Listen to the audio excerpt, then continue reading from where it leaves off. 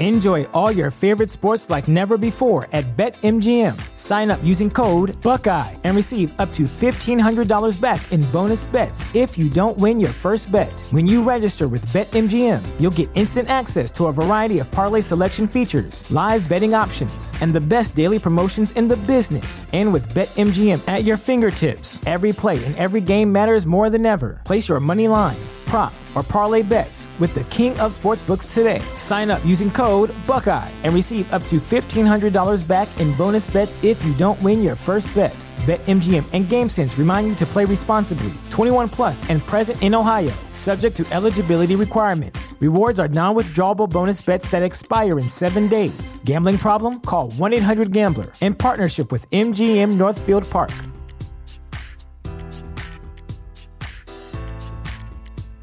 Ready for a career in behavioral health? Earn your online degree at Herzing University. Choose from health and human services, psychology, or social work programs. Gain the skills to work, coordinate, and manage nonprofits. Secure a bachelor's in psychology to study mental health or advance your social work career through our online Masters of Social Work.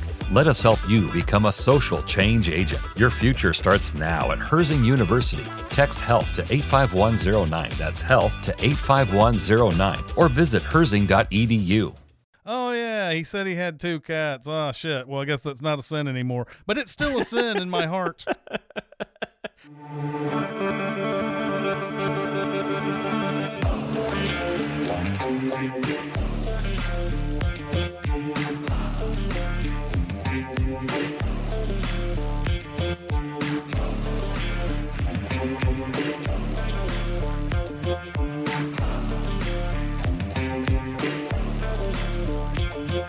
Welcome to Gold Diamonds and Death, a James Bond podcast. I'm your double O host, Jonathan Watkins. I am a writer for all things under the CinemaSins brand name and a co-host of the Behind the Sins podcast.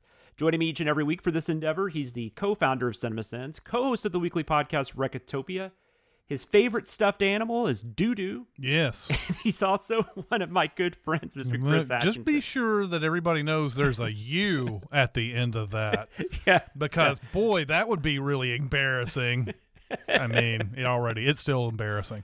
Anyway. Well, that could just be how you spell it. Could be. We don't know. Could be. Doo-Doo. Mm-hmm. That's, by the way, maybe the most adorable child I've ever seen in any film ever. Mm-hmm. Yep. I think she gives Jerry Maguire kid a run for his money. I think so. Plus, I think that kid turned out to be kind of I don't know. He's probably very nice. I'm not going to make fun of. I'm not going to make fun of Jonathan Lipnicki. He's probably awesome. Mm-hmm. Anyways, hello. We are talking about the 27th, and I guess I don't know if you call this our first season. I'm not sure what we call. I guess technically it is. This is our season finale because this is the last film. So at this point in time, when we are recording in 2023. The last Bond film that exists is No Time to Die, which I might call Die Another Day because I keep wanting to call it Die Another Day. Mm-hmm. And they're not alike. It's just the title for some reason. It's got die in there, and they kind of like resemble each other, like what they're trying to say. I don't know. Yeah. But anyways, that might happen. But yeah, you're doing good. You excited to talk about this last film? I am excited to talk about this last film. Yes, there are a lot of things to deconstruct about No Time to Die. There is. Mm-hmm. I will say I don't have as much information. I had to find information different ways because the book that I've been using this whole time, nobody does it better. The James Bond guide. They only covered up to Spectre. This came out. Spectre. That's right, up to Spectre. At the end of the book, it does say that No Time to Die had been announced. It had already been titled. So they did know it was coming, but the book was published before that. So I didn't have the book to go by. So this is all like online. Watched a few interviews, that kind of thing. And tried to hopefully got some stuff that's actually factual and not just like fluff. Mm-hmm. But I did my best. So anyways, let's talk about the behind the scenes in a segment we like to call Eon Flux. This is a journey. I'm gonna make a movie! We have to go back, Kate. Wow, how did you know all that stuff? I did my research. I don't understand any of this. What the fuck is going on? We are going to scour through the history of Eon Productions and give you all the highs and lows that went into the makings of these films. No Time to Die. This is the 27th Bond film we're covering, but this is the 25th film in the official franchise. It is also the first James Bond film to be distributed by Universal Pictures. They picked up the international rights after the Sony contract expired. MGM still held on to the domestic, but Universal came in and got the international, which probably worked out a little better for Universal than it did MGM this time around. Although it did make more money domestically than I remembered. Okay, so let's go through this first. This was originally scheduled for release in November of 2019. This movie has a ton of delays, even pre that thing that happened in 2020. Yes. It got postponed to February 2020. It was supposed to come out November of 2019. It got postponed to February 2020 for just, they were still developing it. Then, who I'll talk about Danny Boyle in a second, but Danny Boyle had been hired as a director, and then he left. So then it got postponed again to April 2020. I don't know how they only needed 2 more months, but that's what it was. And then in 2020, this little thing happened. Maybe some of you have heard of it. It's called COVID. Mm-hmm. I believe, if I remember correctly too, because this was interesting. So all this stuff starts to come down. We're actually about to have our CinemaSins event in 2020 that is called Sin Week, for any of you listening that don't necessarily also watch CinemaSins. Or know about us, but we were about to have it. So I could remember, during that, like, we didn't know what we were going to do. And I can even remember, like, the night we had, like, our opening night dinner thing we do every year for Sin Week. I go home, and the NBA season has been canceled. Yeah. And I was like, whoa, this is getting kind of serious. And then I think maybe, like, the day before or the next day, I heard that James Bond moved. Yeah. I think Godzilla vs. Kong, too, because I think at one point that was going to be the movie we saw. So I think that had moved, too. Yeah.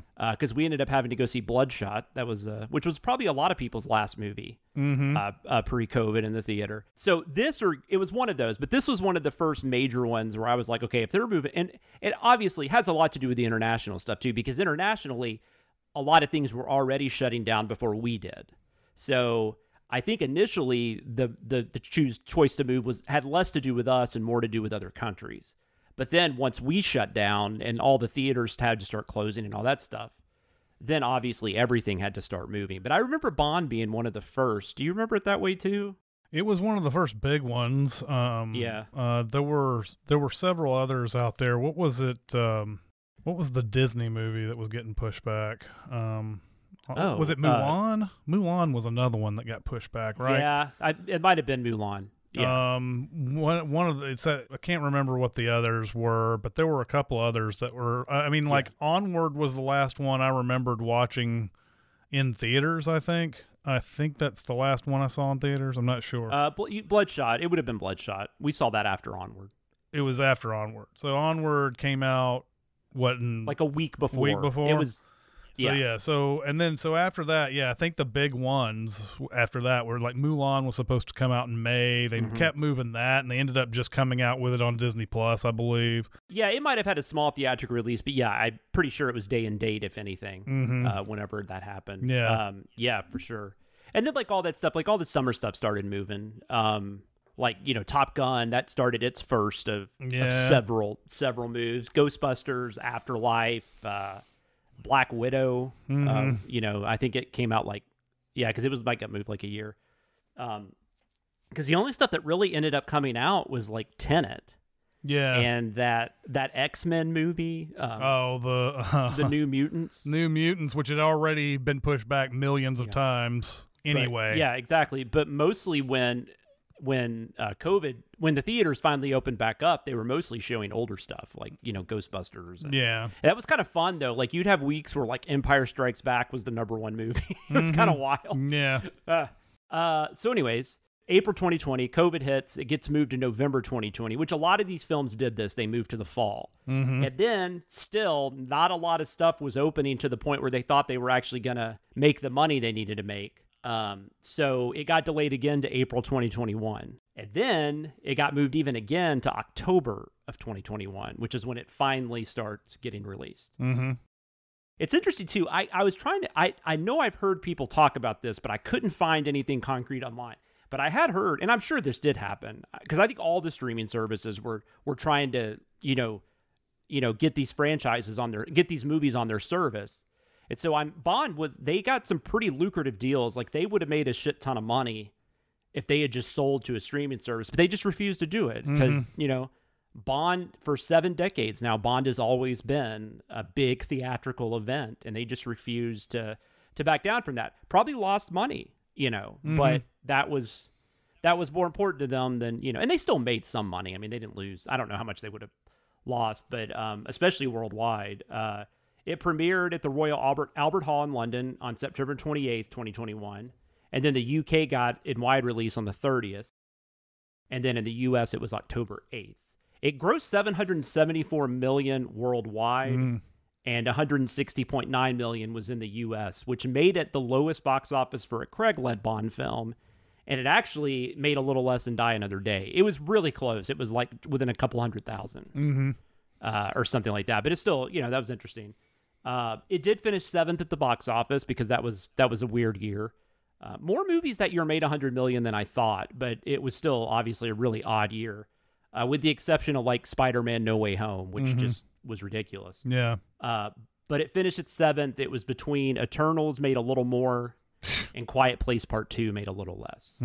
It's still like I think the 4th highest grossing like current Bond, like without inflation. It's still, in that area of the top 4 or 5, which all these Craig films basically were. But a lot of it had to do with the worldwide, release.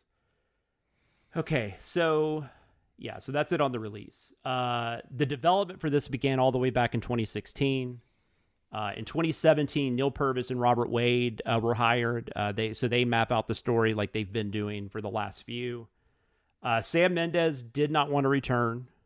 I did read a couple places that Christopher Nolan was a name they were tossing about. I couldn't really figure out if he actually turned it down, though, or if it was just something that was being mentioned. Well, besides, he was making his own Bond film, quote unquote, exactly. with Tenet. So, Yeah, and I just can't imagine him agreeing to do a Bond film because he would, unless they let him make it like he wanted to make it. Yeah. Which it probably would have been basically what Tenet was, and it would have been very confusing. Yeah. That's a movie I need to watch again because it was really interesting to me when you and I can't remember who you sent it with, you and Aaron maybe, and you guys just talking about going back and rewatching it and watching the interviews. It just, I don't know.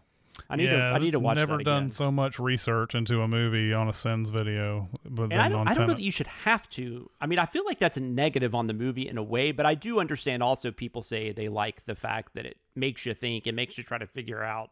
Well, yeah, I just didn't want to send it and just we always sort of plead ignorance on all these Sins videos anyway. Yeah, and we could have done it that way, but I really wanted to know exactly what the filmmakers thought was going on during certain scenes. So that's why I went through the behind the scenes on it and everything like that. But yeah I don't know. It's weird. Nolan may be one of those unique directors who could just who has more power than the actual Bond producers, and he makes his own Bond. But I still think it would just end up being a Bond movie, just with a couple of flashes of Nolan in it. So.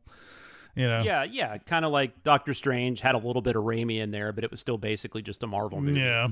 Okay, so Yann Demange, I'm going to go with that name. He was one of the ones that was approached. He directed an independent film called like a foreign film called 71. I've never seen it. I've heard good stuff about it. I have not. He also directed White Boy Rick. Okay. Which I'm sorry to say I have seen. And he's currently the director listed for Blade. Okay. Which has now been pushed back to like 2024 or something like that. David Mackenzie was also approached. He directed, of course, Hell or High Water. And then Denis Villeneuve. Yeah. He chose to go do Dune. It looked like he actually might have had an offer, or at least they were discussing something, and then he said, well, I'm going to go do Dune. Villeneuve also, of course, directed Arrival. And many other stuff, Sicario and all that fun stuff. Danny Boyle then signs on to write and direct. We've talked about him a few times in this podcast because I remember we actually thought he had directed one at one point, and then we were like, oh no, he never did. I guess I just forgot Sam Mendes directed too. I didn't realize that at the time. Yeah. He got hired. He also brought John Hodge along with him to write the screenplay. John Hodge had worked with him on the first few films he had done, like Shallow Grave, Trainspotting, A Life Less Ordinary. And The Beach. Boyle had directed a short film also for the 2012 Olympics, which I don't remember this, but it was titled Happy and Glorious, and Daniel Craig is in it, and he's playing Bond. And I tried to, like, I thought about looking for that and watching it because I bet it's available, but then I kind of forgot about it. I don't know too many specifics other than what I could find, but Boyle's idea said he was going to explore Bond's origins, and it was going to take place almost solely in present-day Russia. Mm-hmm. The only thing that I could tell really made it to the final thing is that John Hodge came up with the idea of Bond having a child. Whether that's a good or bad thing that they kept that in is up to interpretation. Mm-hmm. But that was really one of the only things that really stayed in future drafts. They left in 2018, so they left well before like the delays and stuff. There was creative differences, so they rolled. Cary Joji Fukunaga, he directed. He comes in and gets hired to direct. Before this, he might be most well known, at least mainstream. He wrote True Detective is a show I think he created. Well, he was. I don't know if he created it.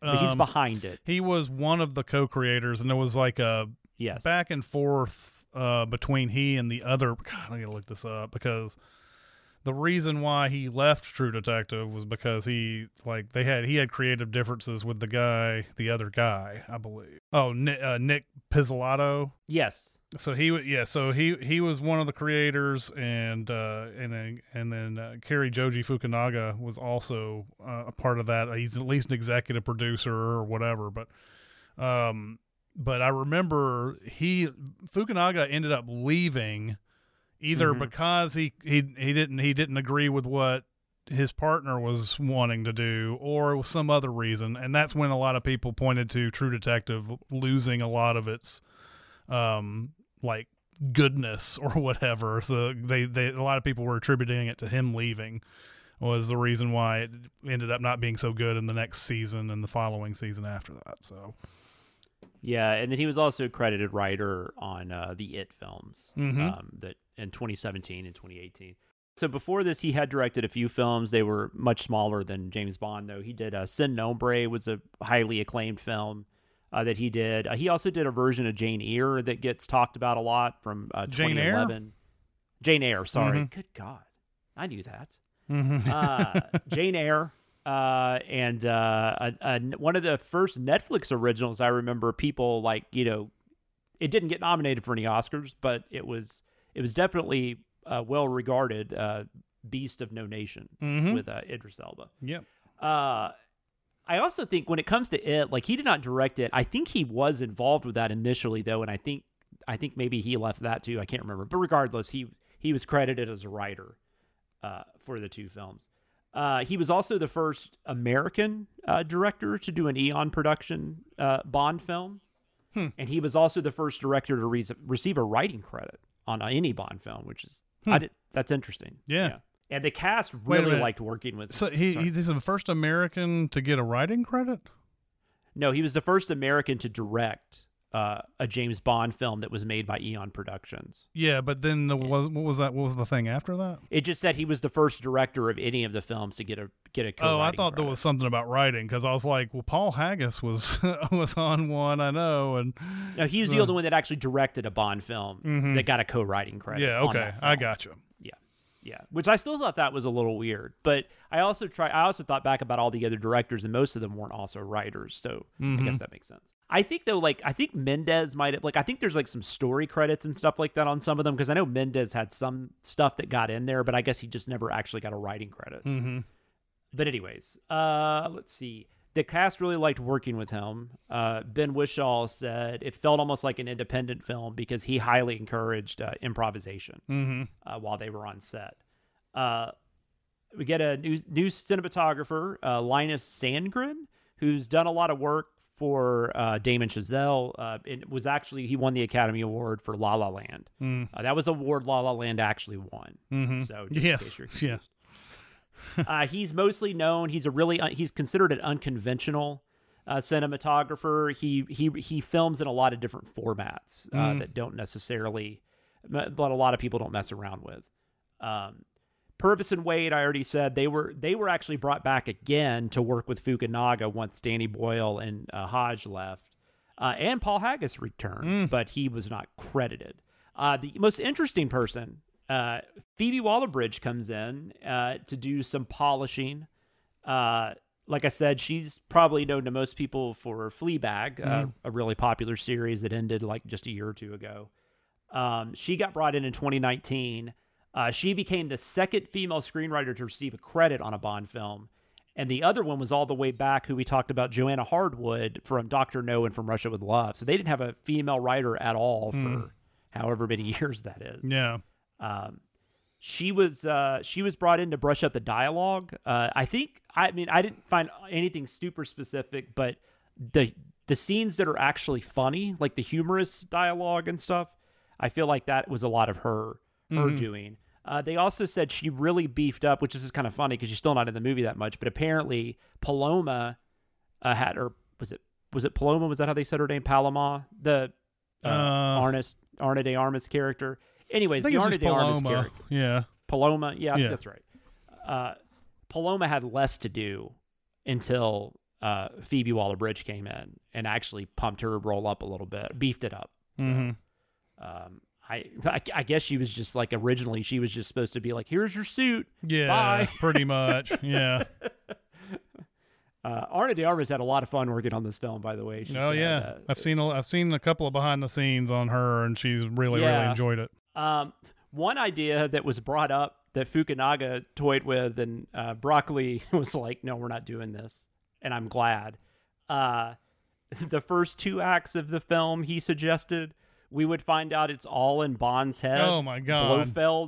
Blofeld has been torturing him this whole time. Oh, God. And then the third act would have been him realizing what's going on, and then he fights Blofeld. So I was pretty happy that didn't happen. I mean, I'm not saying I'm completely in love with the villain role they ended up, the thing with the villain that they ended up going with, but it's still better than that, I think. An idea that Craig had started talking about in 2006, after they wrapped Casino Royale, that did make the final film, was, of course, Bond dying. This is the first film in the franchise where the character is exterminated. There were other ideas discussed on how he would die, including being shot, but Fukunaga felt it had to be something that wasn't just a conventional weapons death. He just thought it needed to be something a little grander and a little more meaningful, which, they pretty much nailed that, I think. They had a really hard time coming up with the title. Broccoli said she wanted a title that fit, but she felt like almost every title they were coming up with also kind of spoiled the movie. But they finally, in 2019, they settled on No Time to Die. Before that, it was just called Bond 25. Yep. I kind of wish they'd called it that. It's like the Washington football team. Bond 25. So, cast. Daniel Craig is back. This is his 5th. And, I mean, I don't know how it's not going to be his last time. But that's who knows. But I'm sure it's his last time. There was a lot of talk after Spectre by Craig. Craig kind of wanted Spectre to be his last film for a minute. He actually said, I would rather slash my wrist than play Bond again. That wasn't really in reference to the films. It was just, he went through a lot. It was very physical. It was demanding. He got injured a ton. I think more than, I don't remember us. I feel like every one of his movies, we're talking about him having to have surgery or something. Which did happen in this one, by the way. Yeah, there's absolutely no question as to why somebody would want to leave this franchise when they're doing it. It doesn't matter how successful the movies are. Your own well-being is more important than, you making another $20 million paycheck or whatever they're paying them for this. So exactly. I mean, it's probably like playing football or something. I mean, it's, you got to think about other things. And I think also that's why, I know with the new one, they keep talking about they're going to cast somebody younger for the next stage. And I get that because, A, you want somebody that's willing to be in 5 or 6 films, but also you don't want them, they can, you just do more when you're younger, right? You can, you don't have a lot of the issues you have once you hit, I don't know, late 40s, early 50s, whatever it is. Yeah. There was a rumor for a while, though, that they were trying to get him to do 2 more. And he turned down $100 million offer. He has denied that, and he ended up getting paid $25 million for No Time to Die.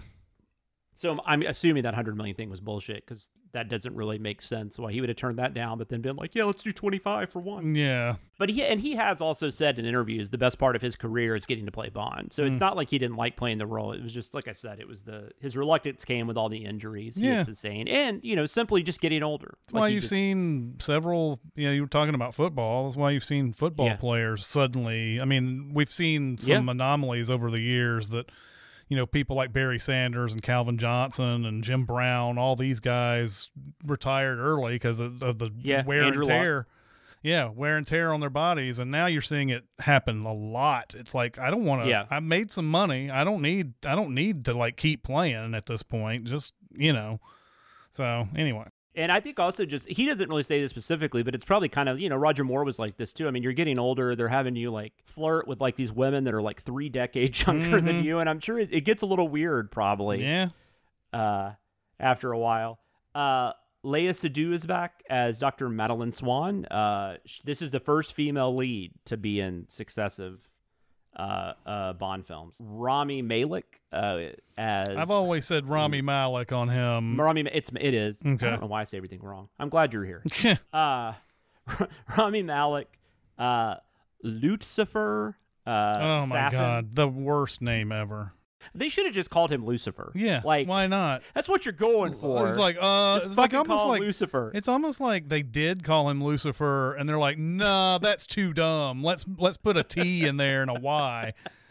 Yeah, LYUTSIFER. So dumb. And they end up just calling him Safin. Yeah, exactly.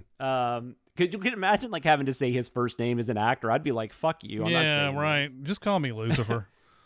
I really couldn't find stuff like other people being offered jobs or being. The only thing I saw was that like there was something about, but the villain was going to be different in the Boyle one. It was going to be a Russian. I think it was a Russian villain. So, but yeah. So we got Rami Malek, Lashana Lynch, very very good actress. I love her. Probably know her from The Woman King. She's also in Captain Marvel and Doctor Strange, and the Multiverse of Madness. She plays Nomi, a.k.a. the new 007. Yep. We're going to talk about the movie, but I still, man, that scene, because I've seen this movie like 4 or 5 times now, because I saw it in the theater, we send it, I watched it with my wife, and then I watched it again for this. And that scene where she asked Elm to give him back the 007 just makes me cringe more and more every time I see it. It's the dumbest thing. Yeah. They're like in the middle of this like do or die situation. Yep. Oh, no one cared that she was 007. No. We were all fine with it. It didn't even look like Bond himself cared that she was 007. I know. Anyways, Ray Fiennes is back as Elm, who I also found out he had an injury or something right before I don't think it came in the movie. I think it's during the movie, but that's why he's sitting down a lot. And also why he kind of looks like he's in pain sometimes. He really was. So he had some kind of surgery injury or something going on at the time. Ben Wishaw's back as Q. We also find out Q is gay in this film. Yep. And it's not really like it's not focused on it's one line where he just says, he'll be here in 20 minutes or something like that. It was a funny thing too. I noticed going back through all of these Bond movies. I remember in the Sins video, making fun of the fact that the cat that's in the house keeps appearing in places where they show up.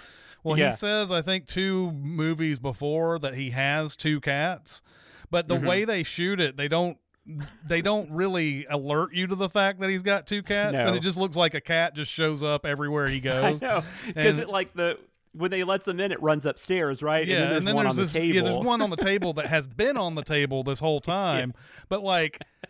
He says he has 2 cats like 2 movies before this. It's not like you're supposed to remember that or anything. No. So anyway, one of those fun things when you go back over a movie you send and you go, oh yeah, he said he had 2 cats. Oh shit. Well, I guess that's not a sin anymore, but it's still a sin in my heart. So he's the teleporting cat. Yeah. That cat, I mean, maybe it's not, but like that, when I see one of those hairless cats, all I think about is Dr. Evil or Austin Powers. That almost feels like that had to be a reference to Austin Powers. Because I don't know. Bond even says they sell them with, they offer them with hair now or whatever. Yeah. Or sell them with fur or something like that. That's actually a really funny scene though. But yeah. When we got Naomi Harris is back as Moneypenny. Jeffrey Wright makes his first appearance as Felix Leiter since Quantum of Solace, which he was barely even in. Yeah. He's also the first actor to play Leiter 3 times. Billy Magnuson. Magnuson, I think it's Magnuson. I think it's Magnuson. There could be an extra weird syllable in there, but I think it's Magnuson. Yeah. Billy Madison. It's really interesting seeing him in this because I mostly know him from Game Night. Yeah. Where he's a very different character. I think around this time and around this area, he was in it seemed like everything at this point. Yeah, he's in a lot. Yeah. He Bridge of Spies, which had come out right around this time. He was also in Into the Woods. I don't remember when that came out, but it wasn't that long ago. Yeah. I mean, around this time, it wouldn't have been that long ago. He plays Logan Ash, which is Felix Leiter's partner or whatever. Never at first, ever trust a partner of Felix Leiter's. Never ever trust a partner of Felix Leiter's. I know. Mm-hmm. Well, in that one scene too, it's like I don't even know why Bond and Leiter don't pick up on that immediately. Yeah, exactly. Yeah. I guess they're just trying. I know Bond's trying to figure out what the hell's going on because he just saw this crazy thing happen where all of Spectre died. Yeah. But still. Christoph Waltz is back as Blofeld. He actually denied that he was coming back, and I get that maybe he thought he had to keep it secret or something, but then the trailer comes out, and, like, it shows him in the trailer, and then he's like, oh, yeah, I guess I'm in it. Yeah. Yeah. And Rory Kinnear is back as Tanner, our favorite. Yes. The only sidekick that never turns bad, although he's maybe going to in one of these. Probably. And then Ana de Armas, we mentioned her really quick, but she is in here as Paloma. She's in about 10 minutes of the movie, maybe, but should be in more. She makes her presence known. Huh? Should be in more than she is. Yeah, oh, absolutely. Absolutely. Especially her and Craig have really good, they play off each other really well. They wanted to make a Bond movie with Lashana Lynch and Ana de Armas going around kicking ass. I'd watch it. Maybe not. Oh, that's hell the yeah. problem is. The problem is it seems like half the country probably wouldn't watch it, so that's why they'll never make it. Yeah, and before the movie even came out that week, it'd be like a 2.7 on IMDb because everybody would come in and like, women! Right, exactly, yeah. The only other actor I'll mention, there's not a lot of actors in this movie that haven't been in other movies, other Bond movies before. So David Densick, pretty memorable role as Dr. Valdo Abruchev, but the only thing about him that I thought was kind of annoying was he was such a Boris from the character from GoldenEye. Yeah, he was. He's exactly like that. I mean, he just needed a pen. Yeah. They even have that banter like in the Office or whatever that was really similar. Right. To, it's like they just took the blueprint from GoldenEye and just like did that little credit card, those old credit card things where you have the triplicates or whatever. Just put that in the screenplay. That'd be amazing. Somebody needs to invent that for screenplays if it doesn't already exist. Yeah, but he's actually a really good character actor. He's in Tinker Tailor Soldier Spy. He was in The Girl with the Dragon Tattoo, the David Fincher American remake. But he's the scientist who creates this thing called Project Heracles, which is the I don't know if it's really a MacGuffin. I guess it is pretty important to the plot, but it's the main like weapon that that the bad guy is going to use on the world. Filming locations for this one, Jamaica, Italy, Norway, the Faroe Islands, and London. And of course, there was some stuff done at Pinewood Studios. First Bond film to have sequences shot with a 65mm IMAX camera. I did not see this in IMAX, so I don't know if that was cool, but I'm sure it was. I thought that was kind of weird. This was the first one, though, but I don't know. Maybe that wasn't really the norm yet. Other than Nolan. Yeah, I mean, it's that kind of, I guess it kind of started. Yeah, I think it's surprising and it may be just the fact that Barbara Broccoli and Michael Wilson said, "Hey, this is the way we've always done it. Let's not try to do anything with a bigger camera or whatever." But I mean, it at this point it's been a thing to shoot things in IMAX. Because of Nolan and Mission Impossible movies and things like that have really tried to make use of that frame. So it is kind of surprising that's the first time. So I was so happy when I remember watching Ghost Protocol with My Fear of Heights and Vertigo. I was so happy I didn't see that in IMAX. No, it was insane. I would have been like passed out. I don't know. That would have been awful. Or like if you're in one of those theaters where the chairs move and all that crap. Yeah. So Daniel Craig, I already kind of alluded to this, but he had to have surgery. He had an ankle injury while they were filming in Jamaica. So once again, he had to have surgery. I feel like we say that every week. Yep. Or at least something got injured. They also damaged the 007 stage at Pinewood. There was a controlled explosion that went a little haywire, and that delayed filming even more. And then obviously we already talked about the film had a lot of delays with Boyle. Obviously COVID delayed it after it was done, but while it was being filmed. Like there was at one point, this should have come out before COVID anyways. This was supposed to come out in 2019. So they just got really screwed. There's supposed to be a lot of callbacks to past Ken Adams sets in this movie, mostly including Safin's lair. There's supposed to be a direct reference to Dr. No in there. I could not find what it was. Yeah, did you notice anything? I didn't really notice, but it's also now been nearly a year since I've seen Dr. No. Yeah. So, but it was weird. I couldn't find anybody that actually said what it was. It was just the director or somebody said that. The article I was reading just didn't say what it was. The stunt coordinator, who was Lee Morrison, he said the motorcycle stunt was the hardest one to shoot. And he said it was mainly because the roads in Matero, Italy, where they were shooting, were all cobblestone. So it was super slippery and it was super bumpy. So it ended up it took them forever to be able to get that down. There are a lot of long takes in this film. That was something that Fukunaga wanted. Daniel Craig really didn't want it. I don't know if it just makes the action scenes easier to shoot if you're doing like close-ups and cutting, probably. I'm sure that's what it was. But Craig wanted it to be more traditionally cut. But then once he saw what Fukunaga was doing, he became a fan. A lot of the sound design is based around video games. Fukunaga saw it's Call of Duty. There's like this metallic clink sound that they basically, I guess they paid homage to it or they took it from it. I don't know. Also said Half-Life, Biohazard, and The Last of Us were also big influences. Yeah, I've never played any of these games, so yeah. So I guess that makes sense here and there.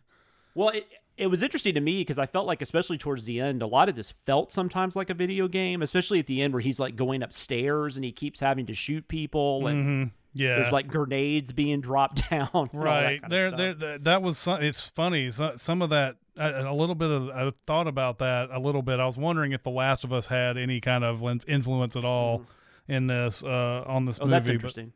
But, I mean, it was just there was just brief moments. Yeah. It wasn't like, oh, this is so The Last of Us or anything, you know. So. No, I know.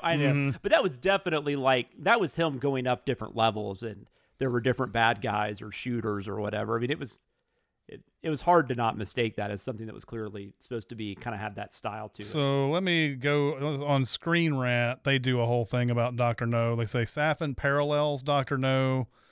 The two Bond there were villains. a lot of rumors that that's who he was. The two Bond villains bear so many similarities that it's theorized that Safin might actually be Dr. No, although this ended up not being the case.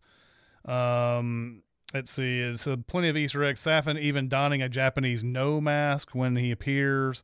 Let's see. The two Bond villains have strikingly similar lairs. The company they keep, and even them both seemingly having their hearts on the right side rather than the left. I don't know about that. I don't remember anything about Safin's heart in this. However, while Dr. No introduces James Bond to the organization Spectre, Safin poses a much more personal threat to James Bond. And then let's see, they visit Jamaica is another one. Is kind of it's kind of silly. And then James Bond meets Felix Leiter in Jamaica. That's the other one. And then let's see, Nomi's introduction references Honey Rider in Dr. No. So it's like stuff like that. It looks like they're in a way they're stretching it a bit. Like I can understand like the character himself being like kind of like a Dr. No, but like everything else they're coming up with in that article looks like, I guess. Okay. I guess, yeah. Both movies had ocean. Yeah, exactly. Yeah, I forgot to write that down, but I did read this. Safin was actually supposed to have a sidekick. Like there was supposed to be like an odd job or like a, like Dave Bautista in the last film. But that character did not make it to the final drafts. It got pushed out at some point. Also, for this movie being like as long as it is, like Safin is not in it at all. Like he's so barely in it. I forget that every time. But there's like a good 45 minutes where you don't see him at all. I think. even though, like we talked about De Armas, even though she was only on screen for like 10 minutes, she had to go through a lot of rigorous training just for that, and all the stunt work, because that was a pretty big action sequence. And she loved it. She said it was a lot of fun. She's it was the hardest badass. she's ever worked. Yeah. She said it was a lot of fun. I kind of feel like, just seeing her in interviews about it, I kind of feel like the way her character is acting, like this is my first assignment and stuff like that. Like I almost feel like that's her, like being just like, I'm in a scene with Daniel Craig talking about Bond. Yeah. It's also funny, obviously, because they were in Knives Out together too.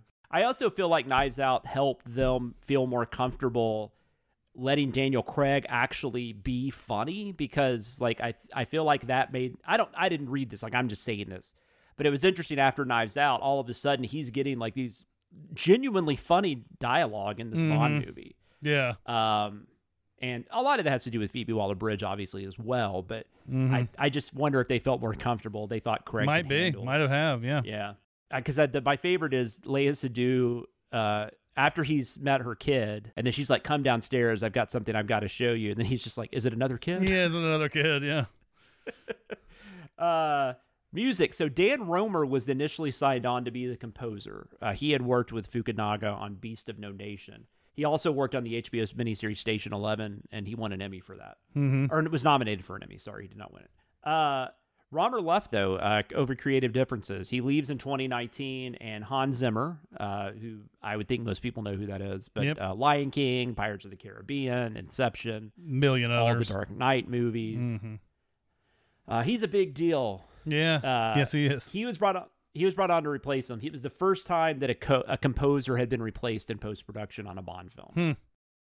And then for the song, No Time to Die, this is only the second Craig film to actually, of course, the other titles don't really lean themselves to song titles. So Skyfall and this one were about all they could get away with. Billie Eilish and her brother, Phineas O'Connell, they co-wrote the theme song. Billie Eilish obviously performs it. She was the youngest singer to write a Bond theme song, and she was 18 at the time when this was done. Also, what's interesting is because the song was released right before one of the times the movie was supposed to come out, and then the movie got delayed. So the song ends up winning a Grammy for its, like, I didn't even know this Grammy existed, but it's best song written for visual media, but it won it 6 months before the movie was even released. So this song had been playing for like a year. Once the movie got released. Louis Armstrong's version of We All Have the Time in the World is also used in part of the film's score. It's also played over the closing credits.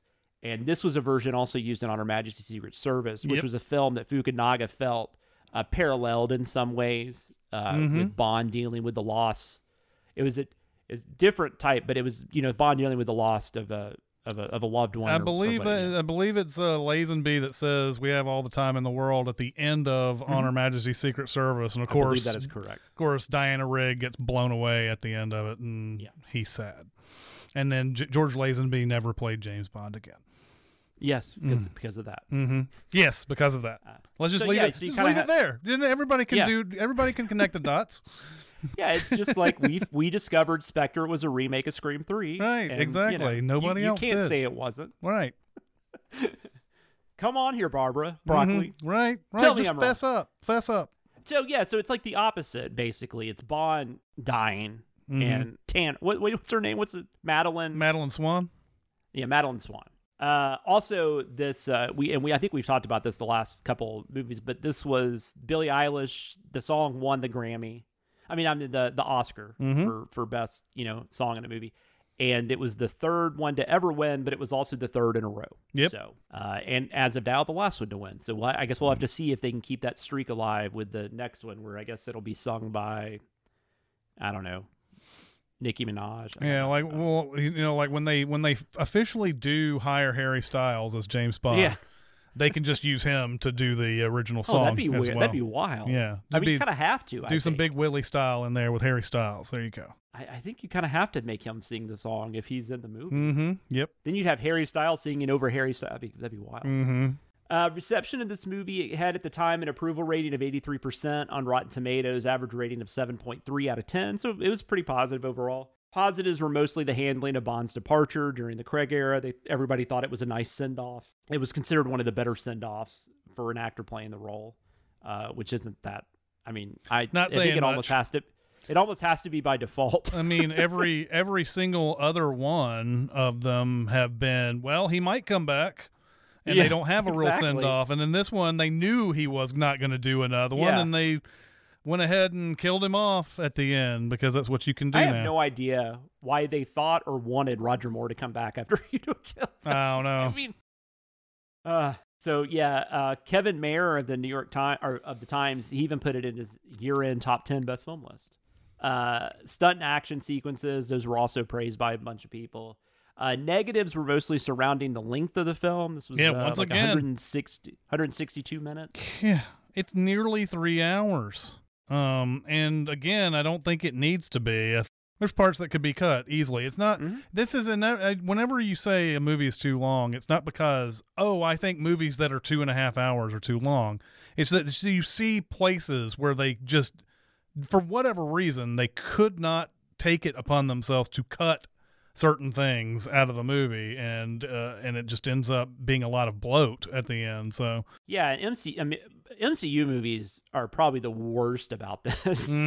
Because, I mean, there's like so many scenes, and you're just like, do we really need the Guardians of the Galaxy arguing in a car? Like, is that advancing the story in any way? yeah. But yeah, like the middle of this movie, the middle section of this movie is like 45 minutes of exposition. It's the craziest thing. Like, it's just, and like I said, you don't even see Safin, and it's just them going around trying to figure out things, and it's, God, it's just, they go see Blofeld. I mean, Yeah. it's not that interesting. I think when you say a movie's too long, it's because it feels long, right? Because I mean, Lawrence of Arabia is almost 4 hours. That movie doesn't feel like doesn't that, feel though. like it's it really does feel like it's if you ever look at the time of Lawrence of Arabia, when it starts feeling long, it's almost over. So and Rami Malek's was criticized a little bit. Like, I didn't see a ton, but nobody really said anything positive about him either. So he just kind of was. He was just kind of there. Again, I don't think that's his fault. I don't think I don't either. I don't think that's a problem with him. I think from the moment from the moment they decided the direction of this movie, his character was doomed in my eyes. So and that may not be the same take everybody else has about it, but I do feel like as soon as they made the plot what it was, then his character was kind of doomed. So yeah, for sure. I'm with you on that. It won the Best Original Song, as we already said. It also received nominations for Best Sound and Best Visual Effects. I don't know. The visual effects, sometimes, I don't know all the time what they're nominating when they nominate stuff for visual effects. So, because I don't know what in this, like, I mean, it looked good visually, but, like, I don't know. Like, I don't know. Yeah. But there weren't that many movies released that year either, so maybe that was part of it. Yeah. Maybe something only visual effects people can see. Although it's funny, we say that, and then, remember Bohemian Rhapsody had won the editing Oscar, and there's like a 30-minute video on YouTube. I wish I could remember the guy's name that did it so that I could direct everybody towards it. But it shows how terrible that editing is, and it won an Oscar. So, like, who knows what's going on there? There's probably a lot of, like, buddy stuff going on when people get visual effects nominations and other kinds of nominations. I mean, Suicide Squad won an Academy Award. So. It did. It really did. I think that was makeup, though. I think that's what that was. It did. But I just love saying that. Oscar winner, Suicide Squad. Oh, yeah. That never gets old. All right. So I guess now we can go talk about the film, which we've given it probably a little bit. But I don't know. This is an interesting movie. So we'll go to the next segment. It is called A Review to a Kill. Enjoy all your favorite sports like never before at BetMGM. Sign up using code Buckeye and receive up to $1,500 back in bonus bets if you don't win your first bet. When you register with BetMGM, you'll get instant access to a variety of parlay selection features, live betting options, and the best daily promotions in the business. And with BetMGM at your fingertips, every play and every game matters more than ever. Place your money line, prop, or parlay bets with the king of sportsbooks today. Sign up using code Buckeye and receive up to $1,500 back in bonus bets if you don't win your first bet. BetMGM and GameSense remind you to play responsibly. 21 plus and present in Ohio, subject to eligibility requirements. Rewards are non-withdrawable bonus bets that expire in 7 days. Gambling problem? Call 1-800-GAMBLER in partnership with MGM Northfield Park.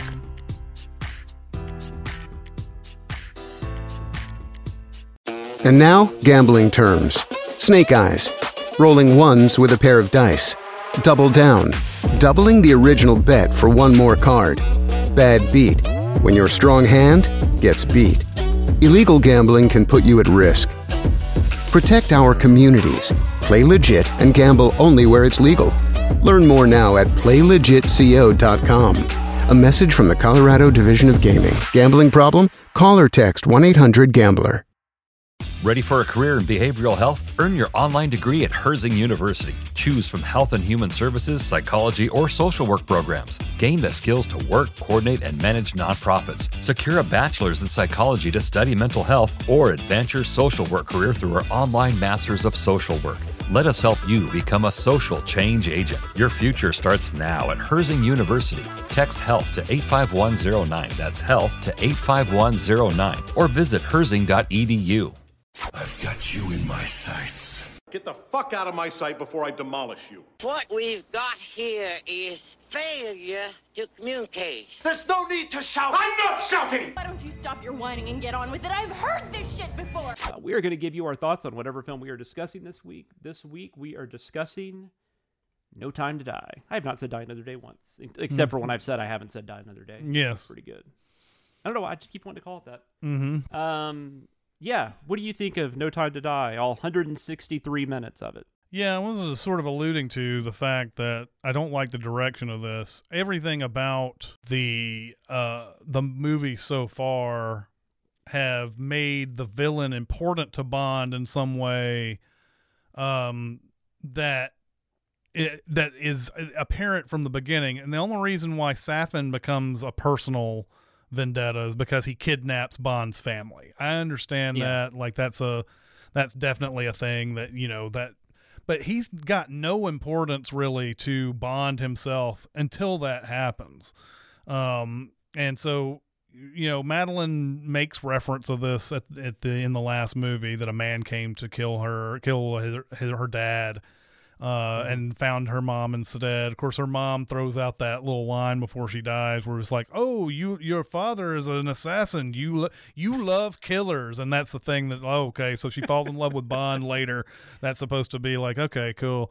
But the fact that he's just not. He's connected because Spectre killed his family, and I like the idea of Spectre creating other monsters that are not connected to Spectre. I like that a lot. I just kind of wish that he had more connection to Bond himself before the movie even starts. Like maybe it's the last film too, right? So you kind of want that to be, like it could have been Bond killed his family because his family was in the line of fire of somebody that Bond killed, or it could have been a number of things, but it ends up being where this, where it's like he's just kind of an unknown in this, and I feel like I don't know, I never connected to him as a villain in this movie the way all the other Bonds are. So there's a continuity that of course they've already screwed up several times because they're calling Spectre Quantum there for a second. There's a continuity there that I felt left me a little cold. It's hard to sometimes follow who's doing what, because Lucifer Safin and Blofeld are both coordinating things in all of this. And I think the only time someone is working I think the scientist is working for Lucifer, because he changes all the DNA in that capsule that they shoot off in the birthday party.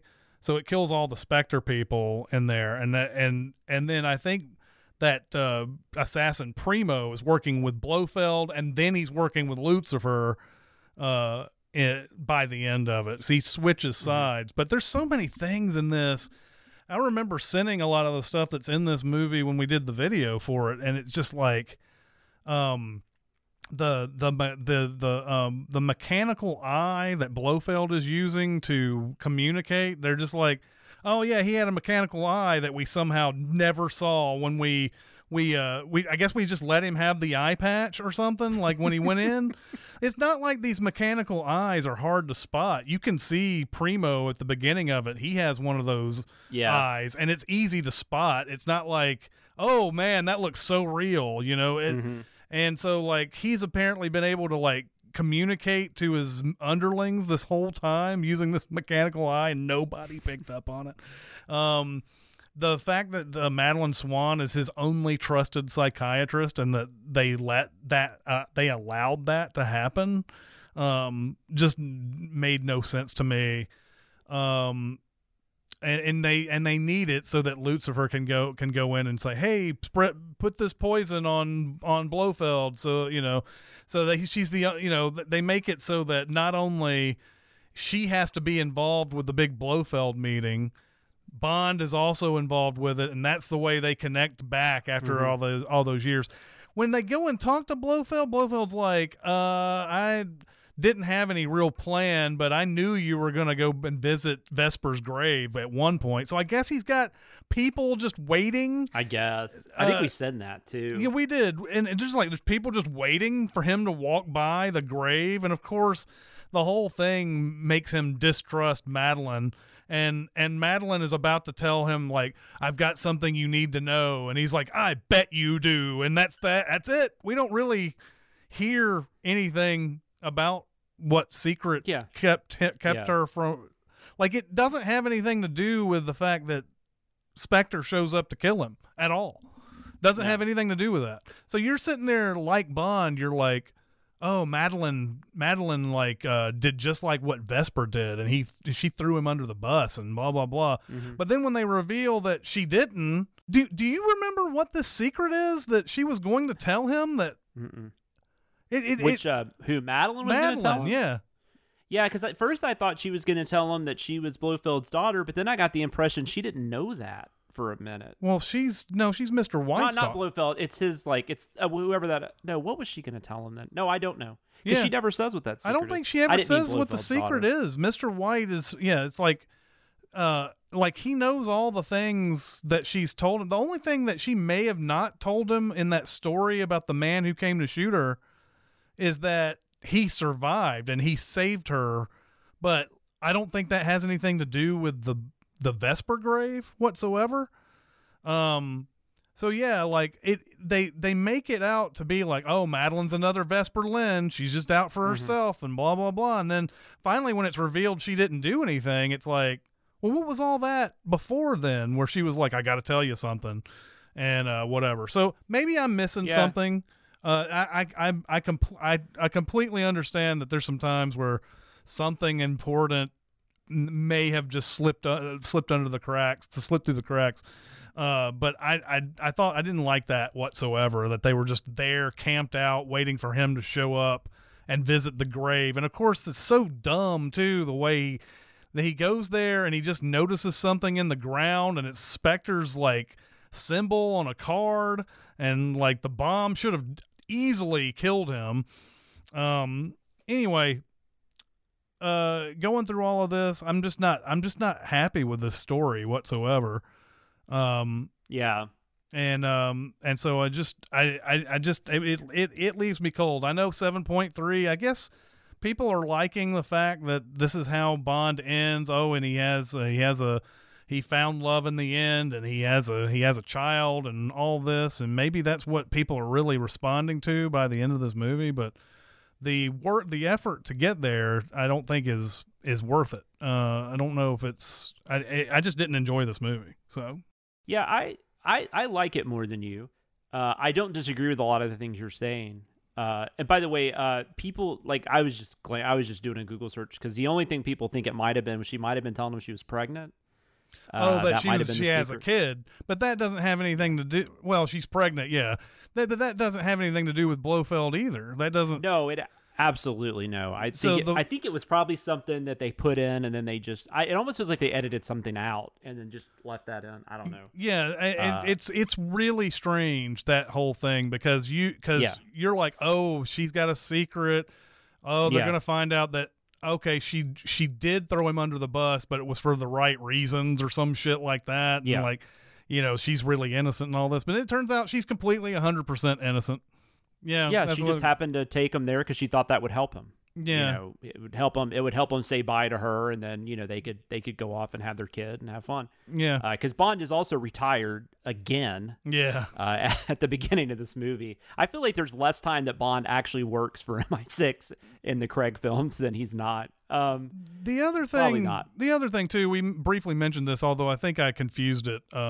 Like we're talking about the microblood, which they do use again in this one to track Bond and the new 007. They use the microblood, but they're using a nanobot technology to spread this virus that attacks DNA. So basically, that's the reason why he sacrifices himself at the end, is because he knows that he'll give it to his daughter if he makes it off the island.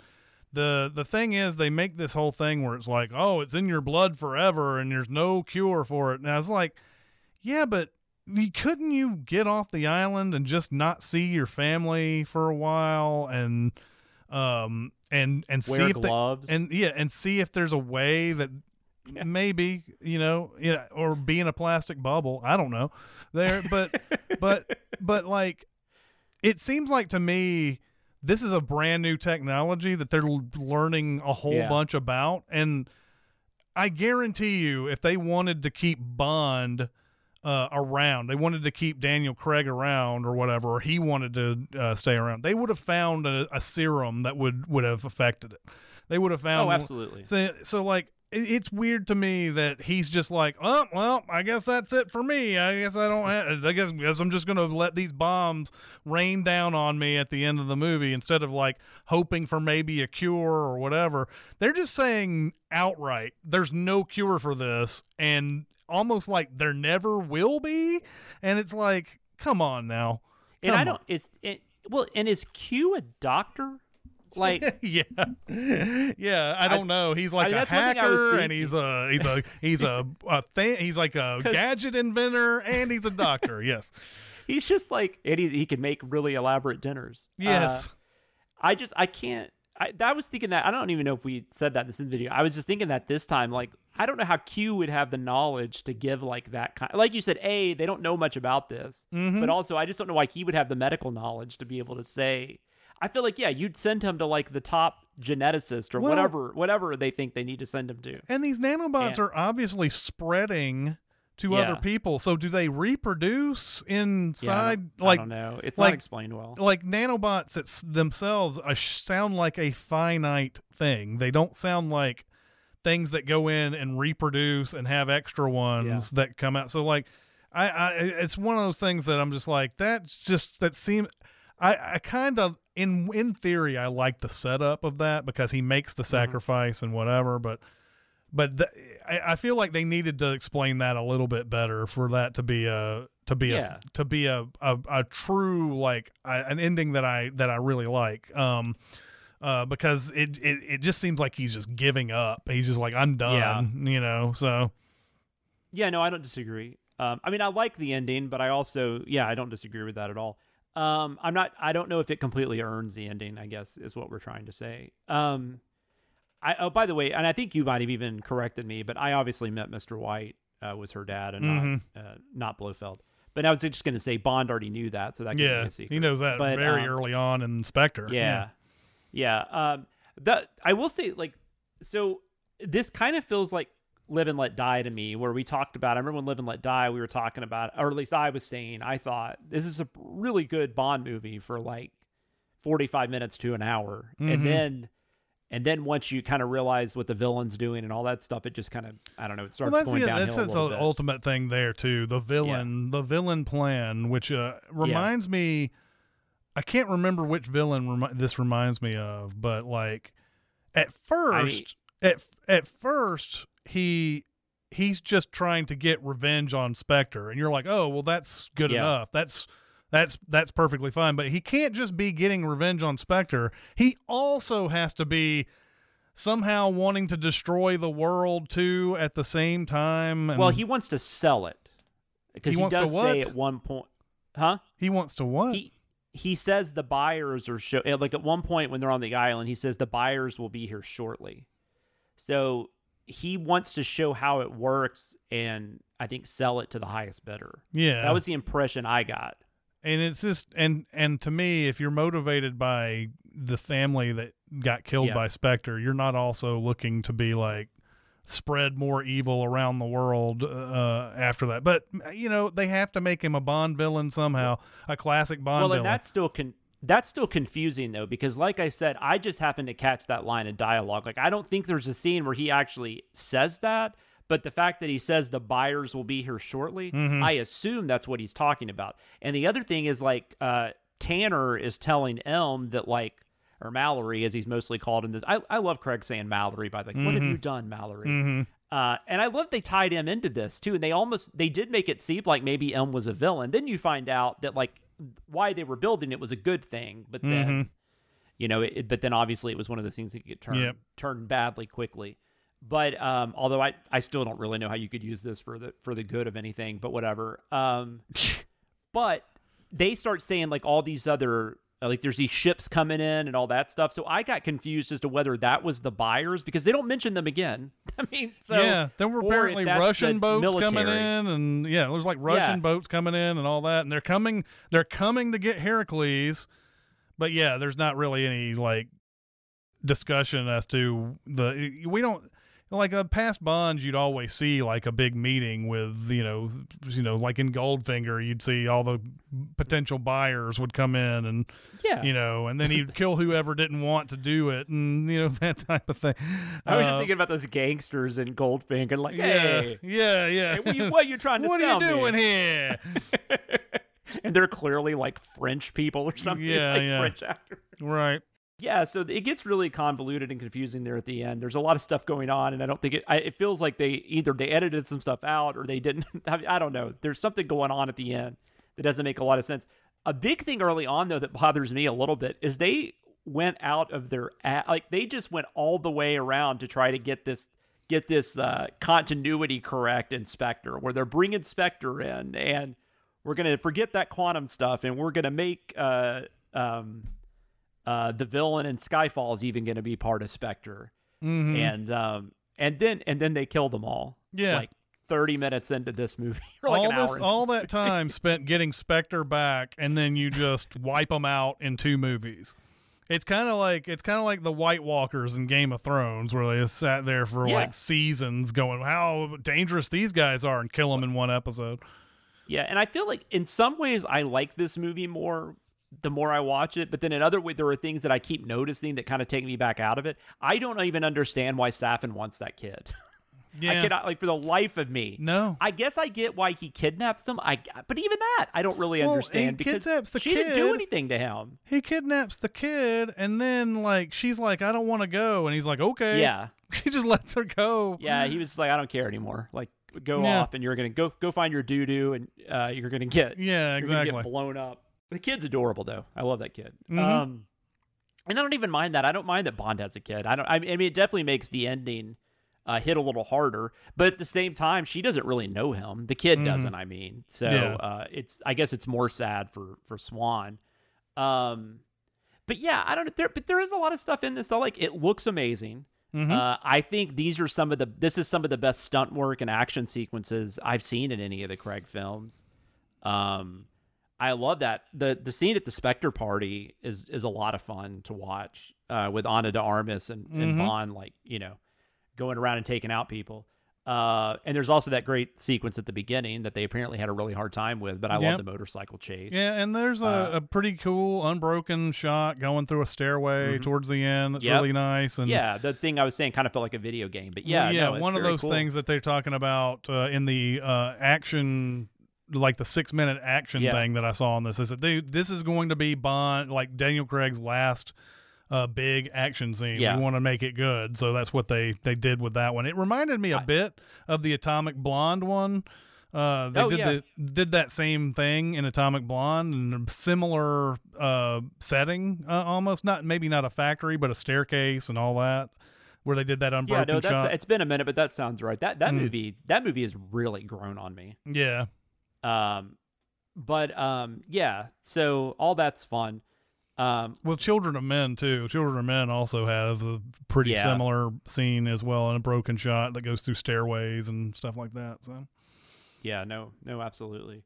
And then obviously, like we said, we like Lashana Lynch, we like Ana de Armas. I mean, there's a lot of fun actors, and I even like the guy playing Urabachev. It's just that he's such a Boris. It's kind of hard to. Yeah. I do wonder things though, like in the action scene in the stairways though, and it's a great moment when he throws the one grenade down and then Bond throws it back up, and then all of a sudden like 5 or 6 come down. But I'm sitting there thinking, why didn't you start with 5 or 6? Like, why would you? I know, because it's like the villain's like, it's funnier if I do it this way. Right, exactly. Bond also surviving a lot of these things. Even before he dies, it seems to be getting more ridiculous.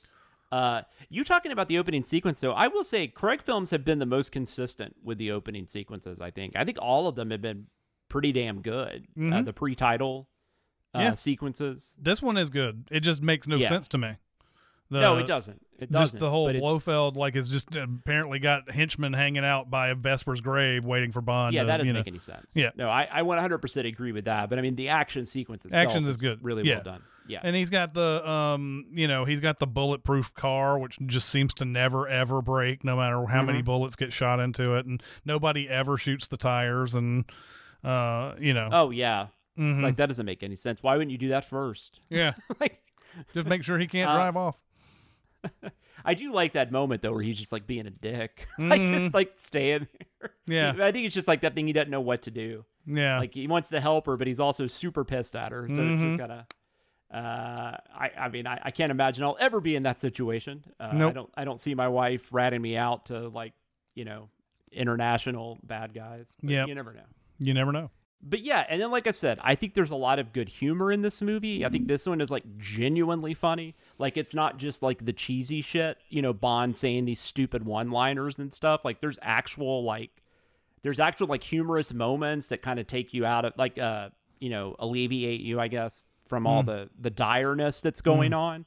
So I think it's structured really interestingly. At the end of the day though, I don't think Rami Malek's character is that, and maybe it's not his fault. I can't say I'm a huge fan of him. I don't think he's terrible by any means, but I don't know. What I've seen him in, I've never just been, woo. Yeah. It could just be the quality of the movies too. I never got into Mr. Robot, so maybe that's where I would be like, hell yeah. But I just never got into that. So I don't know, but I don't like the villain at all. He's one of the least interesting villains, I think, in the entire franchise. Yeah.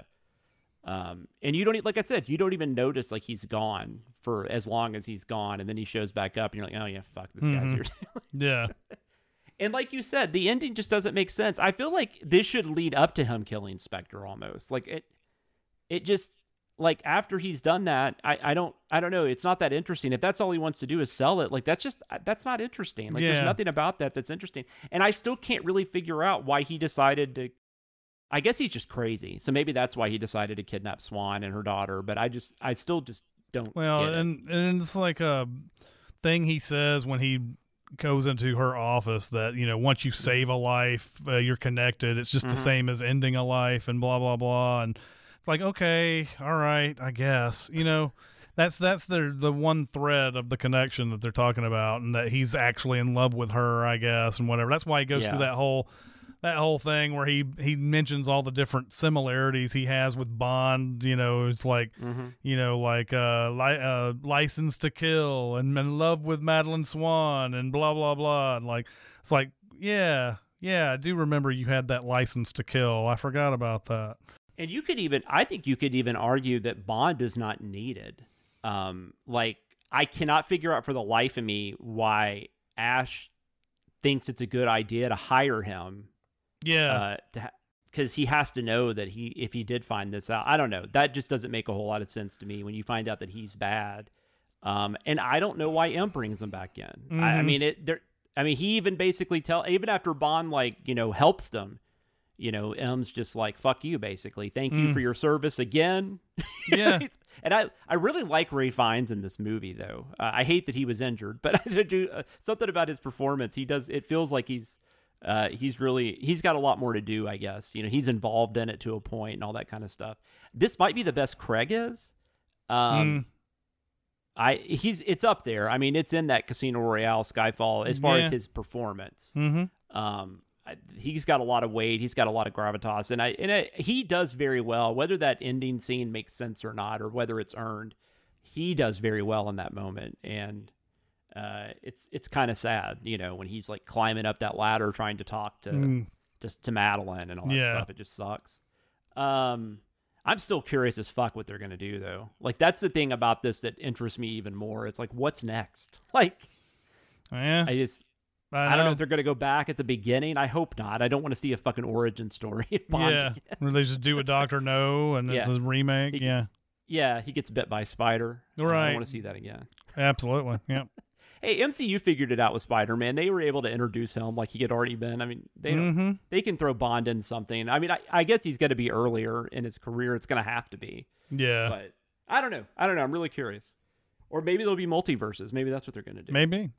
Yeah, so I don't know. Overall, I do think I like this movie, though, because there's just so much to like, but it definitely falls far from being like a great Bond film, which sucks because I think with a little bit more of an interesting villain, because I think the device, the weapon, is interesting enough, even though some of it doesn't make sense. But I think that's an interesting enough a thing to have in there, but I just wish you had a more interesting bad guy. Yeah. And like you said, someone that tied into Bond a little more. Or it, I don't know. Yeah. And I feel like they've done this It's Personal thing with Bond way too many times too, so that doesn't really work. Yeah. I know what you mean. We're now going to rank this film in 4 different categories. Our scale will be based on something that Bond holds near and dear to his heart, as long as they are shaken and not stirred. And that would be martinis. So for each category, we will rank from 1 to 5 martinis, 5 being the best damn liquid that has ever passed your lips, 1 being the well liquor you had to settle for or were too drunk to care that night. So the first thing we always rank is the story, which pretty much is our overall feeling, like what we've been talking about, I guess. Our overall feeling. Yeah, I mean, I've bagged on this movie a bunch. There are a lot of ideas I like in the movie. I just don't think they need to all be in the same movie. So I'm going to give this a 3 just because I just think it's good, and then they just execute everything poorly for me. So it can't be a 2.5. It's very close to dropping to a 2.5 for me, but I'm going to go and just make it a solid 3. Yeah, I don't think this is anywhere close to as good as Casino Royale or Skyfall. I think it is quite a bit better than Spectre and Quantum of Solace, and for the most part. You could argue that both of those tell at least Quantum of Solace, you could argue it might tell its story a little better. But as far as the quality of the film, I think this is better. But I'm still somewhere around there. I might be a little closer to 3.5, but yeah, 3 for me. The Bond, the performance, I think Craig's great here. I don't know. I can't remember what I've given in the past, but I 4.5, I guess. Yeah. I'll give him a 4. He's always good. He's always good as this character. So, now this the villain, which really all we have is Saf, and I guess you can count Ash, but I don't really want and that Primo guy who shows up with a mechanical eye. Primo. But this is a 2 for me. I don't, like I said, I don't pretend to know exactly how they could have made this character better, but it just feels like he comes out of nowhere in the final chapter of a Bond that you are making Daniel Craig's send off. It would have been nice for this villain to have more of a connection to Bond himself before he kidnaps the family. And that's what's sort of weird to me about this is a big, huge, we're sending you off, Daniel Craig. Thank you for your service. And now we're going to introduce this villain that your girlfriend ran into a few years ago. So yeah, he's a 2 for me. I don't understand his motivations, where he kills Spectre and then he still wants to do sort of a global domination thing by the end of it. So I'm not a big fan of it. No, I'm the same. It's a 2. He's and he's not very threatening. Like I don't ever feel like he could even hang. I mean, there's like one little kind of fight scene with the two of them, but Bond's mostly dominating it. You know, he throws them in the water and all that stuff. Mm-hmm. The only thing that happens there is, I guess, Safin's able to scratch his face. Yeah. With the convenience blood or whatever you call that. The Bond song, "No Time to Die." I really like this song. I think I mentioned this last week. Not a huge Billie Eilish fan. Not that I don't think she's talented. I do, but that's just not the style of music I really listen to. But this is obviously done in a Bond style. Mm-hmm. But she's also able to kind of add her, her attitude, her flourish to it. So I think it works really well. I'm going to give it a 4. I think the only one that I might like better is Skyfall. Yeah, so, I'm gonna give this one a 5. I really, really love the. Nice. I love Billie Eilish, and I love what she does with this song too. When I first heard that she was doing a Bond song, I was like, I don't know about that, but yeah, it turns out really, really good. Yeah. So I will say I've only heard like her radio stuff. I need to like actually like pop up because she's always intrigues me, but I've just never really been able to get into her. But I do think she's very talented, obviously. Yep. I get why people like her, but maybe if I just like actually listen to an album, if people still do that these days, maybe I'd find some stuff. Maybe it would make more sense. You may. I'm not sure. If you don't like the stuff that's on the radio, I don't know if you would like. I would hear a bunch of stuff on Alt Nation, and I don't know how much you would hear outside of straight pop radio, or if you ever have satellite radio and you listen to Alt Nation or anything. So if you didn't like any of the things that you heard on Alt Nation, you may not like anything that she comes out with. Yeah, I don't know if dislike's the word, but she hasn't really like, I don't know. It's just not something I'm like, oh, I want to listen to that right now. Yeah. I mean, the songs are perfectly fine. I don't think they're bad songs. It's just something, I don't know. She's just got it, and she has a very unique style. I mean, there is something she's almost like, it almost kind of reminds me. I mean, it's very different style, but she's kind of like a Bob Dylan. Mm-hmm. Where I just like, I don't think there's anyone that sounds like her. Just like I don't think there's anyone that sounds like Bob Dylan. Yeah. And so I like that because I think that's cool. But obviously, still, if you don't have an ear for it, you don't have an ear for it. So it is what it is. But I can still respect her. Yep. So yeah. So obviously, we're not doing The Spy Who Reads Me because this is not based on a book. Because if it had, it might have made more sense. I don't know. But we are going to do something a little fun. We're going to do, now that we've covered all 27 of these films, we're going to kind of quickly, or as quickly as we can, we have each ranked them. I don't know. I guess we'll just figure out what our individual rankings are. I'm just kind of curious how close they are. So do you want to start at the bottom?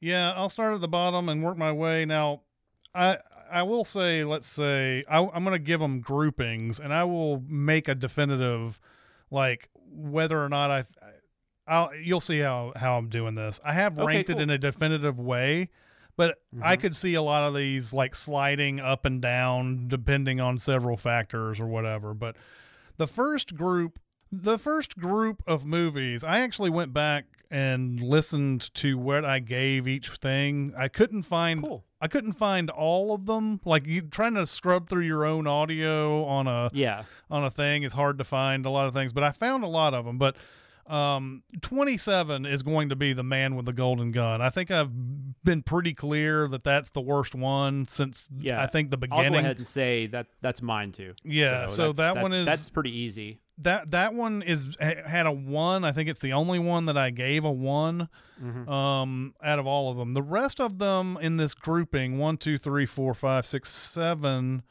all have 2s or 2.5s. So A View to a Kill is 26. Oh, that's mine too. Okay, good. That's going to be interesting.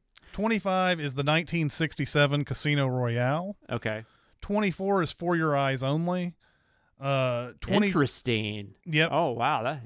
23 is Die Another Day. 22 is Diamonds Are Forever. 21 is The World Is Not Enough. And 20 is You Only Live Twice. All right. I could see flip-flopping several of these back and forth, but they're all the ones that really just come off like not the best, not even average Bond sometimes. So Yeah, if you want to, I'll go ahead and do. So you did 27 through 20. Is that what you did? Yep. Yeah. So mine was Man with the Golden Gun and View to a Kill. Those are the same. I had Diamonds Are Forever at 25, but that's still not far. And then I had Die Another Day at 24, and I had Casino Royale 1967 at 23. So we have all of those. Yeah. And that World Is Not Enough, I had at 22. Did you mention that one? Yep. For Your Eyes Only, you said, right? Yep. I have that at 21. So I think the only one I have that wasn't also in yours, my 20 is Quantum of Solace. Oh, okay. And I have Quantum of Solace coming into the next grouping, but yeah, that's so that's 27 through 20. Yep. Yeah, and I had Man with the Golden Gun, View to a Kill, and Diamonds Are Forever. I had all of those at 1.5 on Letterboxd, and then after that, it goes into 2 to 2.5. Yeah. So, not too far after Quantum of Solace, you're actually going to get into movies that I like. So, I mean, there's a decent amount that I like. The next grouping is the biggest one because if you've been listening, 3 and 3.5 are the most used ratings. And actually, you know what? I did make a mistake. Well, okay. It's still going to be outside the top 20. So Quantum of Solace will come right after this. It's 19. Mm-hmm. I had the rating by it, but I did not group it with all the others. So Quantum of Solace would be 19. Then Never Say Never Again, I have at 18. Mainly on the strength of Barbara Carrero's performance. I'm always going to look fondly on Never Say Never Again just because of her.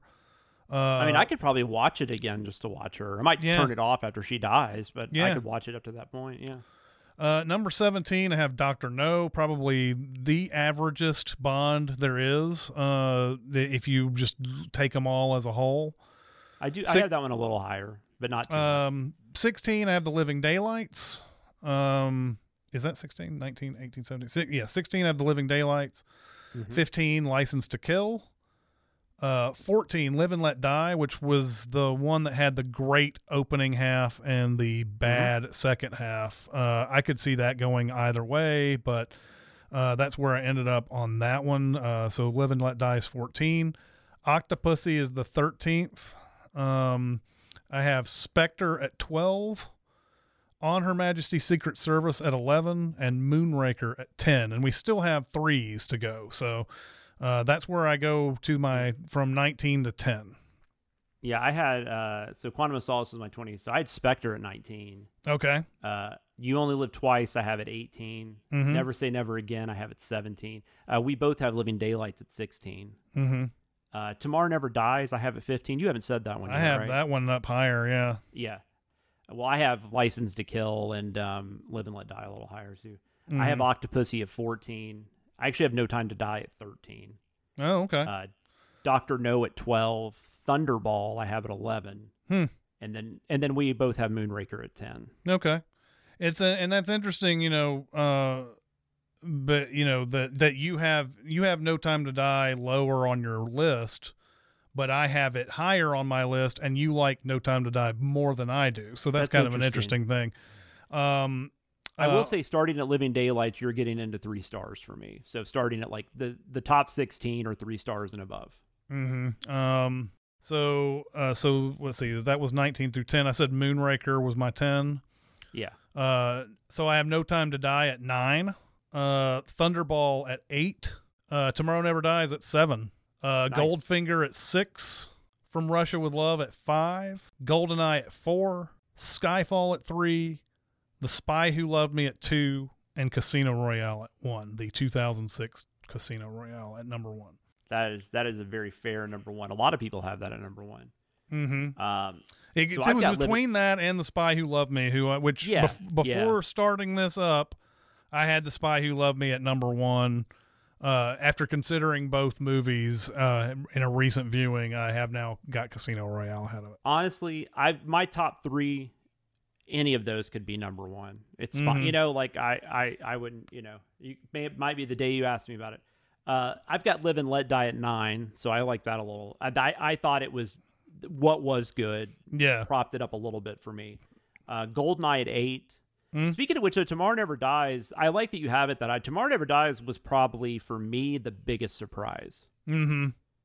Because I really didn't remember liking that at all. Mm-hmm. And it ended up being pretty damn good. But anyways, Live and Let Die at 9, GoldenEye at 8, the best Brosnan, easily, even though Tomorrow Never Dies was pretty good. I've got From Russia with Love at 7, and I've actually got On Her Majesty's Secret Service at 6. Yeah. I swear, if that's Connery, I think that might be the number one. Mm-hmm. It's very possible. That's how good that movie is on its own. Yeah. I've got Skyfall at 5. So the biggest one we disagree on, I've got License to Kill at 4. Oh, yeah. And actually, okay. Now that I'm thinking about it, I probably would put Skyfall ahead of that. I don't really know why. I probably could switch those. But regardless, that's what I have right now. I have Casino Royale at 3. I have Goldfinger at 2.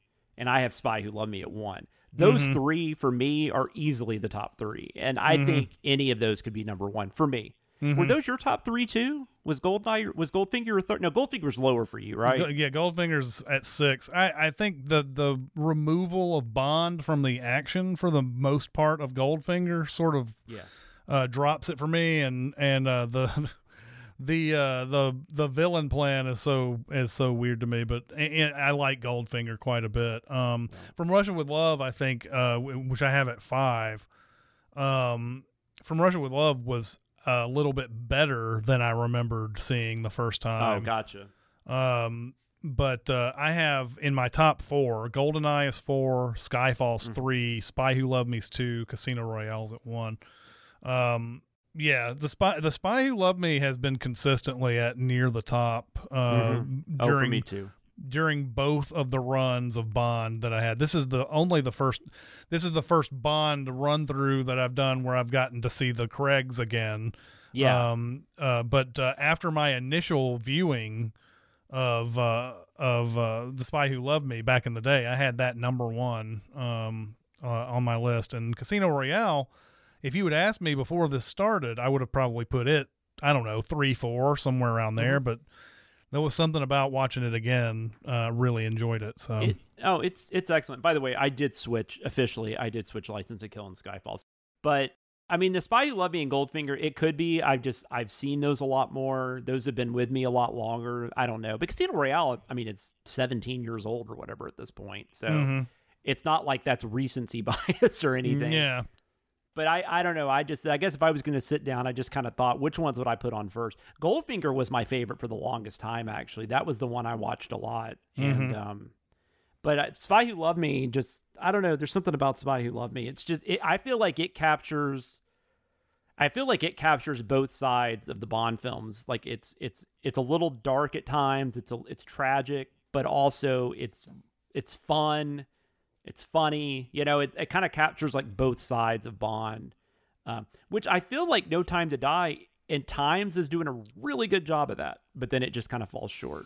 And it's funny. Yeah, that is interesting. I spent this whole podcast talking about how I don't like No Time to Die, and ends up 9th on my list of, and I think there's an interesting thing that happens when you're watching this. There is some recency bias because the modern movies, every Daniel Craig movie has looked fantastic. They have gotten the best cinematographers on these things.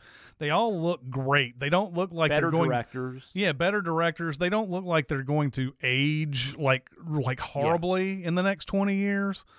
So you're watching movies that are just very well made, very technically well made, and it's hard to shake that when you're watching these. Even if you're not liking the story, there's other things to really like about all the Daniel Craigs, and so that's what ends up happening. A movie that you're kind of down on ends up in a 27 movie series, ends up being in the top 10. So, well, and I also think maybe there's only like 3 or 4 of these that are actually like great, and then after that, you've just got a lot of like these are good. Yeah, and it's just kind of however you feel like. Which one would you watch if you had a choice? Right. Honor Her Majesty's Secret Service, though, might be, while it's also one of the best, it's also one of the most irritating because, like I said, if you had a different actor in there that actually because I think Lazenby, not only is he not great in it, but I think part of the problem is he just didn't really enjoy it. Like he just didn't really like acting, which is why he didn't sign that contract. And that's one that's fallen the most for me after the second viewing is Honor Her Majesty's Secret Service. I think when I ranked these back in the day, I had Honor Her Majesty's Secret Service in the top 5 because it was a surprise for me. But watching it again, the Lazenby thing is hard to ignore. It is when you're watching this. But Diana Rigg is probably the first female in a Bond that's treated with any kind of respect. I guess Goldfinger, you got, I guess in Goldfinger you've got kind of, yeah. Honor Blackman. But Honor Blackman and Pussy Galore. You got. But the problem is for me with her character in that movie is that he just force kisses her, and then she's like, "Okay, I'll do whatever you want, James Bond." And it's like, it's probably one of the most annoying things. She might be gay. Like, yeah. I get the impression she's supposed to be gay. Yeah, so that's what I understand from that too. Yeah, so it's one of those things where it's like finally someone who is doing their own thing and they're not worried about what Bond's going to do, and then they totally ruin that character by the end of it. So I think Diana Rigg's the first one that comes off with any just comes off the best, the first one that comes off the best in that series, and it was really high. She does everything she can. She does everything she can to help Lazenby, try to make it. She really tries, but they have no chemistry. No, I mean Eva Green is easily, I think, the best female lead in a Bond film. I agree with that. Diana Rigg might be second. It's very possible. I mean, I'd have to think about that for a second, but I would take Diana Rigg over Honor Blackman, I think. I think Diana Rigg's a better actor, first off. I mean, I think that's part of it. Honor Blackman's not terrible, but I mean, she's just not. But then you have something like The Spy Who Loved Me, which is awesome, but I don't really. Barbara Bach's not great in that role. It's a pretty decent role. Yeah. But at least there's a character that does spy stuff and is not just a damsel in distress. Yeah. Yeah, and she looks the part. And I mean, her and Roger Moore actually do have chemistry, and or at least a little bit. So it doesn't really bother me the way Lazenby's performance bothers me. But that is huge. You are absolutely correct. That is a huge thing.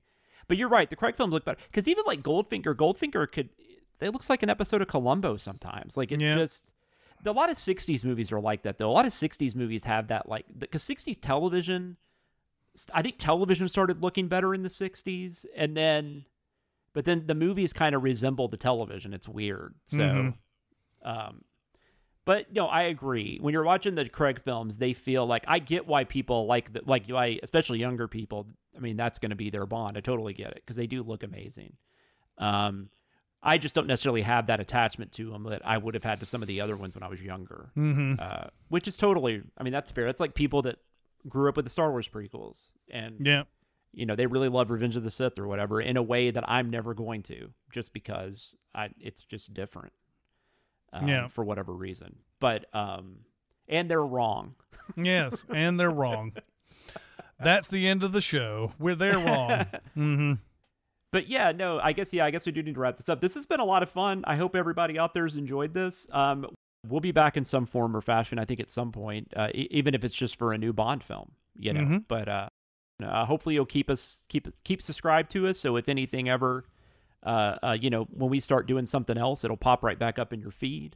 Also, before we go, we have social media. You can reach us on Twitter. We are at GoldSpy007. You can also reach out to me directly on Twitter. I am at SamLoomis13. You can email us at golddiamonddeath007@gmail.com. And if you like this podcast and other things under the CinemaSins brand, we also have a Patreon you can join at patreon.com/CinemaSins.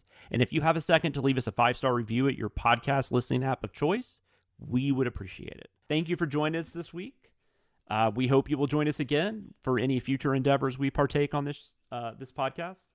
But until then, keep the martinis dry and shaken, the Baccarat shoe moving, and the Aston Martin fully gassed. This is Chris Atkinson and Jonathan Watkins signing off, and we will see you next mission.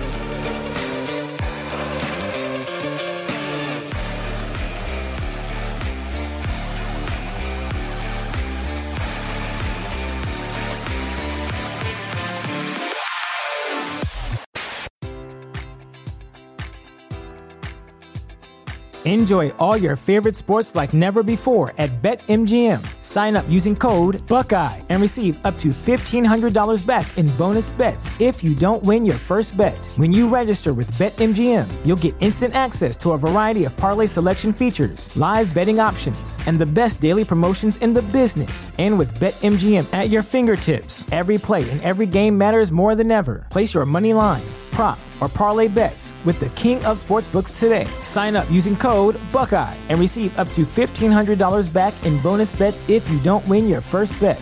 BetMGM and GameSense remind you to play responsibly. 21 plus and present in Ohio, subject to eligibility requirements. Rewards are non-withdrawable bonus bets that expire in 7 days. Gambling problem? Call 1-800-GAMBLER in partnership with MGM Northfield Park.